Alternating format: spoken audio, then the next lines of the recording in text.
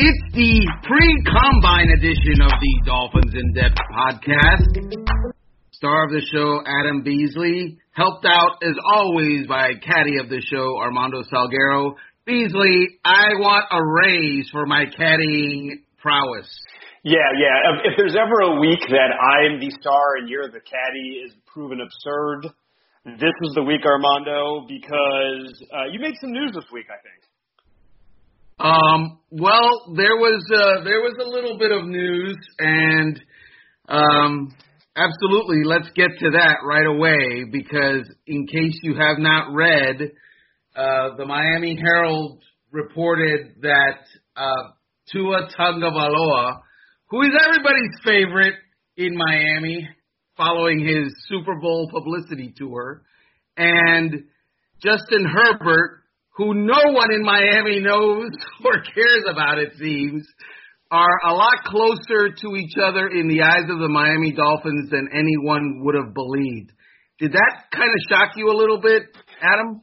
My jaw is still on the floor because this would be the kind of story that you would usually get from some national guy or somebody not in touch with the Dolphins closely. That would be a smokescreen. But knowing your reporting, knowing your years and years of contacts inside and outside the organization, there is zero reason to believe it's not the 100% truth. So given that level of credibility, I still can't believe it. My head, my simple, feeble brain cannot get around the fact that they see these two candidates on the same level. And yet, since you reported it, it's 100% true. What is your thinking? Yeah, so I went back after that story came out, and I looked again. And, dude, Justin Herbert is maddening. He is, to look at him on tape, it is maddening to watch how he consistently misses on what should be drive-extending throws. And it is just, it makes you want to pull your hair out.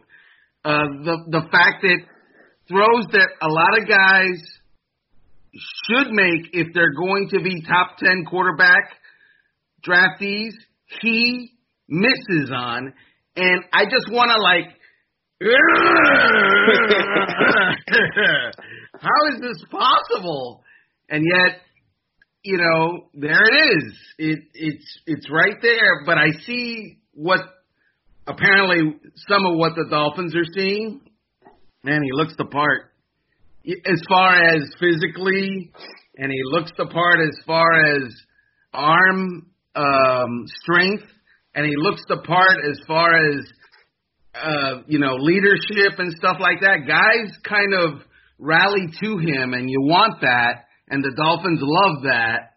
But the other thing, so the question with him is, can you fix the accuracy issue? Yeah, and that's an enormous question. There's let's see, I think it was Jed Fish I talked to last summer, former offensive coordinator at the time. And I think he still might be, I have to check, was an offensive assistant with the Rams under that juggernaut they had going on about a year and a half ago.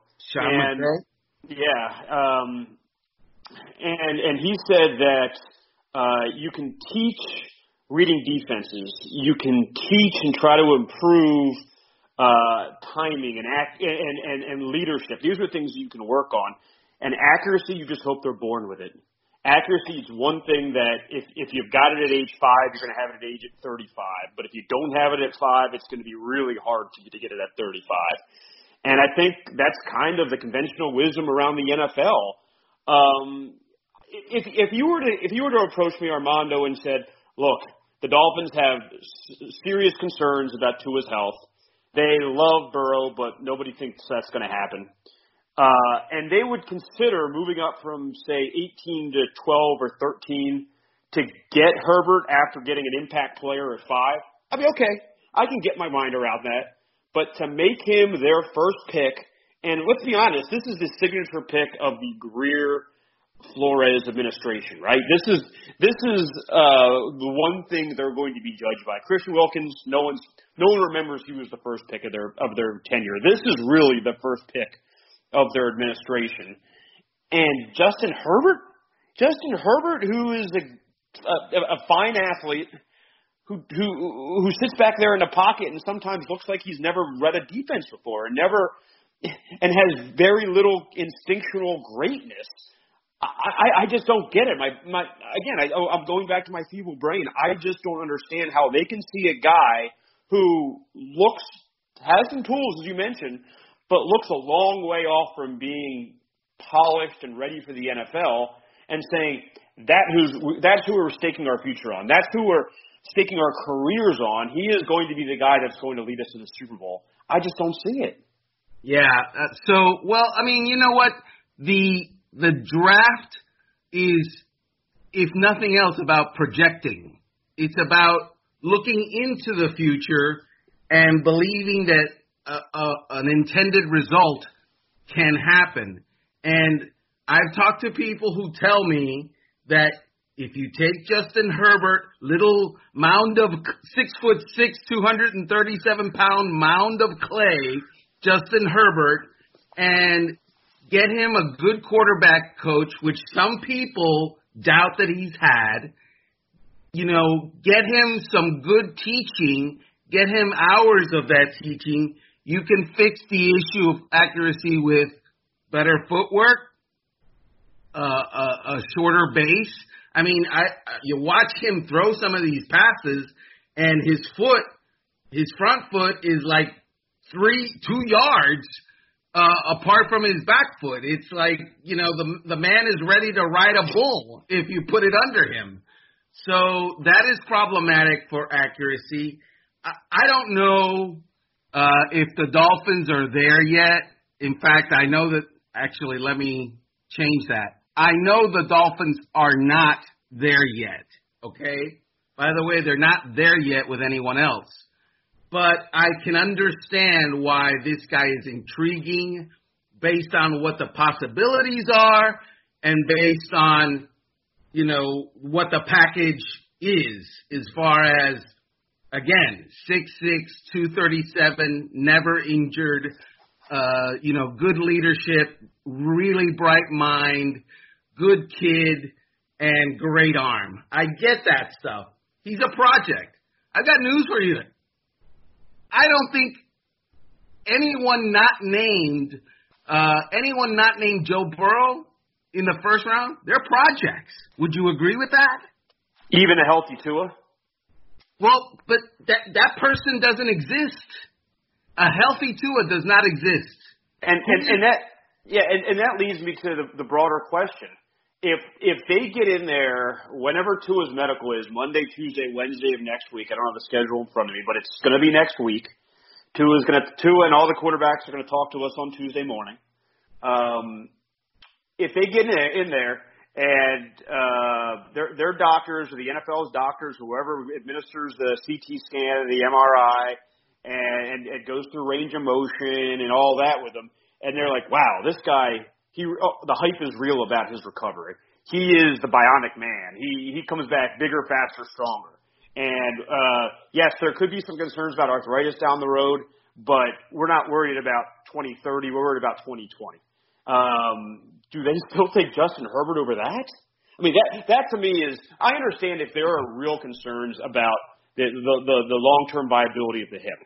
Totally understand. And Chris would have absolute reason to be cautious with that.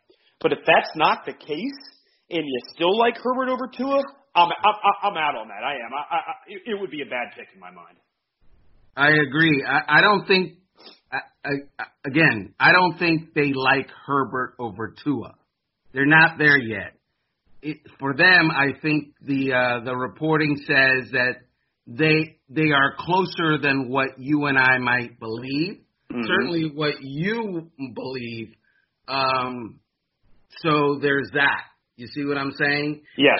And again, with even next week, Adam, that's not going to answer the Tua injury and durability questions, because I'm pretty sure that Tua Tagovailoa will not be on the field next week doing anything physical. In fact, I know that he won't. He's not ready. So no matter what Mr. MRI and CT scan and Dr. Love says, Tua's not ready. And he's definitely not ready for, taking over and being the face of a franchise. I will say this. Man, you watch Tua play? Oh, my God. He's really it's elite. Yes. It's just elite. Go ahead. No, I was saying, and he'd be the number one pick in the draft if he didn't get hurt. There's no question in my mind. Agree. Because he just has gifts that, it would be close between him and Burrow, but they would be 1 and 2. It wouldn't be 1 and maybe 4 or 5. It would be 1 and 2. And there would be a fight, a massive fight between them, regardless of what stats Joe Burrow put up this year. Given that, what do? You make the call, brother. Go ahead, GM Adam. I've been on record saying that Herbert really scares me at 5. He does. And I think he's a fine prospect if you're going to take him in the middle of the round.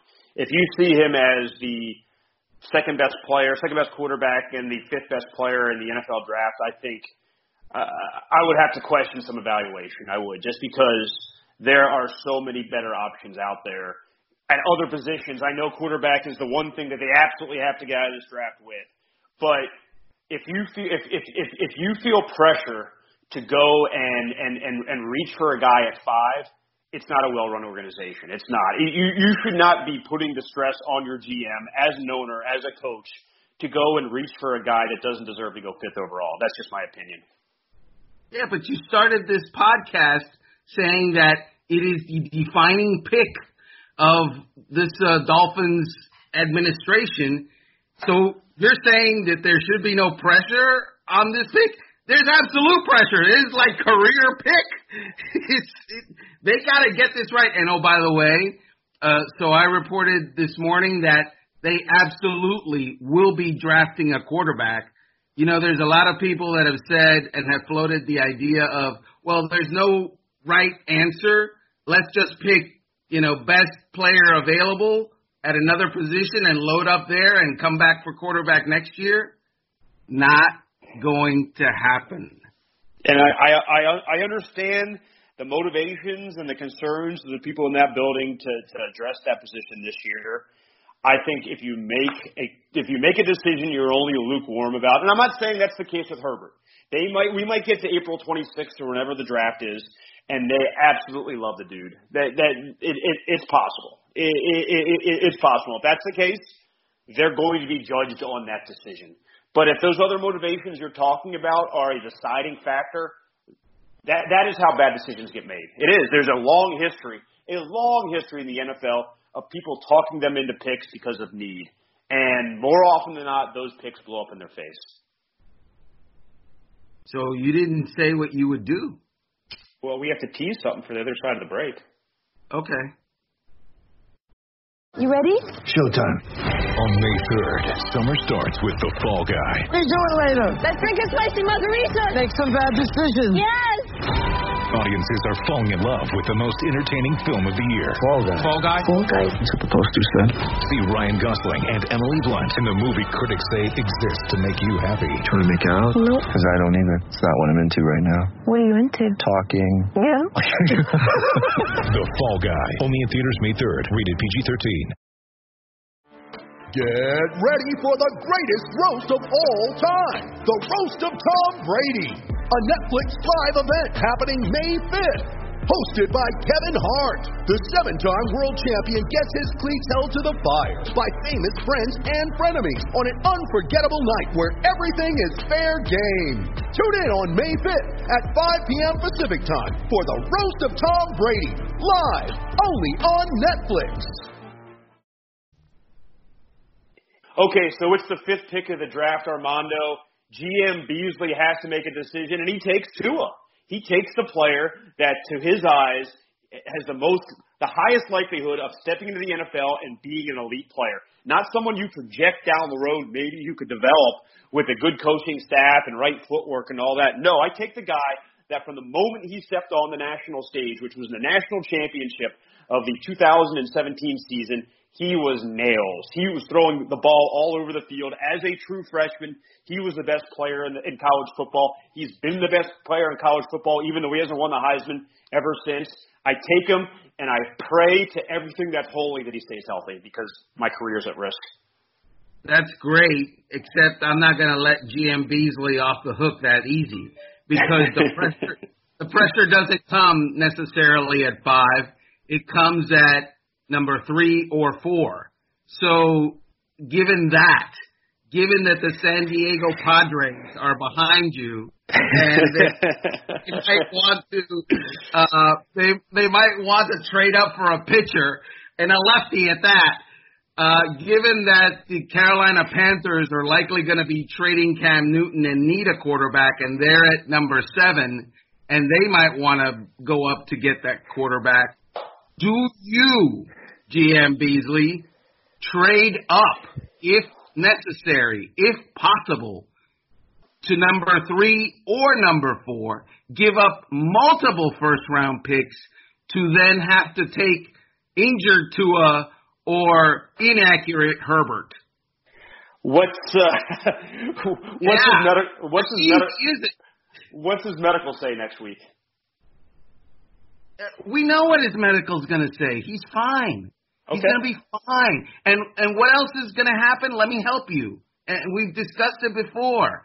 The pro day is going to look great, and the interviews are going to go very well. And Nick Saban's going to say a bunch of great things like he said about Kenyon Drake and Minkah Fitzpatrick. It's going to go awesome. The rehab will be complete by draft day. It's going to be great, if you can believe it. So take that. Are those my only 2 options? Because I want to take behind door number 3. And here's door number 3, Armando. I'm Steve Ross, and I get on the phone today with Ed Orgeron, and I say, hey, Ed, you've got great facilities in LSU. How would you like the best facilities of any sport, of any team in the world? Here's a check for $10 million. And now you're going to have a check for $10 million in each of the next 5 years. I'm going to donate $50 million to your athletic department. It's going to be off the books. It's going to be an anonymous donation, so nobody knows. But I'm going to do whatever I can to get in your head. So you get in your player's head, in Joe Burrow's head, and he comes out next week at 9 a.m. at the podium on Tuesday in Indianapolis and says these words: I will not report to the Cincinnati Bengals if they draft me. I want to go to another team, a team with a better ownership structure, and I am happy to sit out a year because I am the best player in the draft. I'm going to be a top 5 pick next year, and a team that is a better for my future is going to take me next year. I will not report to the Cincinnati Bengals. You do all that, and then I go up and I trade and get Joe Burrow because the Bengals are not going to waste a year with the number 1 pick. They're going to take value if you give them value for that pick, because they have a complete rebuild like the Dolphins. And I go and get the quarterback that has no health risks, that threw 7 touchdowns in the first half of the national semifinal. And, you know, as you mentioned, is either the first or the second best prospect in the draft even if Tua's healthy. That's what I do. Yeah, Louisiana State University is a public university. There is no off-the-books donation. So I can look up what Ed Orgeron actually makes and tell you. It's all public information. It's a public school. So sorry, Steven, you're not getting me the under-the-table donation. And I get it. Look. I would like Joe Burrow, too. I think that's the great play. But I think we both know that is the great play that the Cincinnati Bengals have a say in. And I'm not so sure that they have the desire to give up the only slam-dunk quarterback in the draft when they have no slam-dunk quarterback on their roster. I agree. It would be on Burrow to make things so uncomfortable for them, and he would need to tick off the Bengals fan base so much that it's untenable for them to even take him and carry him for a year as he sits out. Flip the script. Tank 2019 was a success. The Miami Dolphins have the first overall pick. Joe Burrow is looking at the Miami Dolphins sideways because they haven't won in a Super Bowl since 1974, and they've been a mess in the 21st century. He's never known football where the Miami Dolphins were good, and he doesn't want to come to the Miami Dolphins. You, as the Miami Dolphins and Miami Dolphins fans listening to this podcast, react how to Joe Burrow? Well, let me ask you this, Armando. Does Joe Burrow say complimentary things about Fidel Castro? Does he do things that so poison? Does he do things that so poison him in the minds of Dolphins fans intentionally? He might not even believe these things, but he is so adamant not to come to the Dolphins. He can behave in ways that makes him not the number one pick of the draft or makes him not go to the Bengals. He's going to take an enormous PR hit by doing so. And the question is, does he want that attack on his credibility?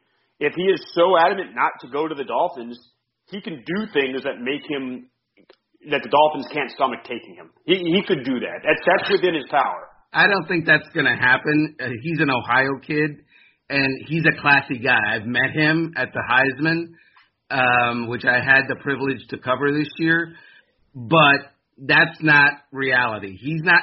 If he is going to try to vacate the Cincinnati Bengals, he's going to do it in a professional and classy manner, or as professionally and classily as he can do it. It's not going to be, hey, Michigan is better than Ohio State. That's say stupid stuff. So think about reality. If you're the Miami Dolphins in the number one overall pick, do you say, yeah, Joe Burrow doesn't want to come to us, so, yeah, okay, give me a white flag so we can wave it, and, we'll suck around for the next 15 years because we just decided not to have the best quarterback in the draft. Well, totally understood. Burrow's got some levers, but not enough. And the question would be, what would it take for the Bengals to get off that pick? What kind of draft haul would it take for them to move down to 5? That's a great question. And we don't know that answer, but my guess is all three of the Dolphins' first-round picks as a starting point. No. You think more? Yes. What do you think it would take? The problem for the Miami Dolphins is that they have 5 first-round picks. Mm-hmm. If the Dolphins had less, the ceiling would be less. But because the Dolphins have so much, the ceiling will be more. And so that's not necessarily where it ends up, but that is where it begins. And so everybody is going to want to plunder and pillage. The Dolphins are going to be like an English village in the 14th century during the draft because the Romans are on one side, the Celts are on the other, and there's fire right in the middle of the village. Everybody wants to pillage the Dolphins village. I'm telling you, the opening bell would be, you've got 5 first-round picks, I want 4. Or I want 5 first-round picks for this number 1 overall pick. Yeah. You can't give 5, obviously. No, I know that, but that's the opening salvo. Right. I think at the end of the day, no matter, and you're right, the Dolphins are ripe for the picking. But at the end of the day, it still is, what can the Dolphins offer versus what does anyone else offer? And the Dolphins they're not a bunch of dummies in that office. They know. We can get into that another day. That's a whole other podcast. But I don't think they're a bunch. A second for Josh Rosen. Who else wants to give you a second? Nobody else. Okay, we'll do it. And we'll add a 5th. It was a late second. It wasn't a real second. Sure. So they are going to have an understanding that, yes, the Chargers would probably love to jump up there as well, but they would be jumping up from 7, which is a worse pick than 5 for the Bengals if they would move back. And they don't have anywhere near the ammunition. So if the Bengals say, hey, we want 5 first-round picks, the Dolphins will say, okay, show me another team that's going to even offer you 3. Show me a team that can offer you 3 or 4 of those picks. And the answer is nobody can. So they will, unless disaster strikes, they will have an understanding. The question is, at what point do the Bengals say Joe Burrow, with his baggage of not wanting to come here, and we don't know for certain he doesn't want to come. We'll find out next week, maybe when he takes the podium, how he reacts to Cincinnati questions, which is to me the most interesting thing of the entire week. Yeah, Tua's health is interesting. We have an idea, as you said, where that's going to go. How Burrow is going to handle that moment with hundreds upon hundreds of national and local media descending on him. That to me is totally fascinating. But if the Bengals see a guy who they think might be a malcontent, who's taking lessons from the brother of the guy who you used the number 1 pick on quarterback last, and he just defecated all over your franchise in the media, do they say, you know what, we're willing to go and move on from you for 3 firsts and a second? That's what we'll do. And if that's the case, the Dolphins should run to the podium, submit the card, and get the cleanest, best quarterback in this year's draft, all things considered. Let's get out of here on this, Adam. Joe Burrow might not want to go to Cincinnati because he doesn't think that they're a well-run organization. You know where I'm going with this? I can't wait. So let's see what the options would be, okay? Maybe the Washington Redskins want Joe Burrow because, the new coach – Ron Rivera isn't sold on Dwayne Haskins. Are they a well-run organization? Not in the last 20 years. No. Okay, the New York Giants don't factor. They've got their quarterback. The Detroit Lions at number 3, are they a well-run organization? Not in the last 60 years. Okay, so not them either. Let's see, the Miami Dolphins at number 5, are they a well-run organization? No, they're not. They haven't been. They haven't been, no. The San Diego Padres at number 7. Are they a well-run organization? No, they're not. Okay, I mean, they play in front of massive crowds of 19,000 fans, and they're going to move to someone else's stadium, and the city doesn't want them, and the owner has no money, because that's the reason that they moved from San Diego to Los Angeles. So, no, they're not a well-run organization. Joe Burrow, dude, you want to get to a well-run organization? You don't want to go to Cincinnati because you want to be with a well-run organization. Good luck, brother. Yeah.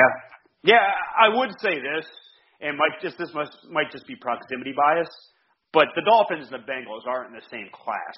Like, Steve Ross would spend $1 billion if he needed to win a Super Bowl. You think the people in Cincinnati are going to do that? No, they're not. But yes, you might quibble with the decision makers, and certainly they've had some dysfunction here, no question.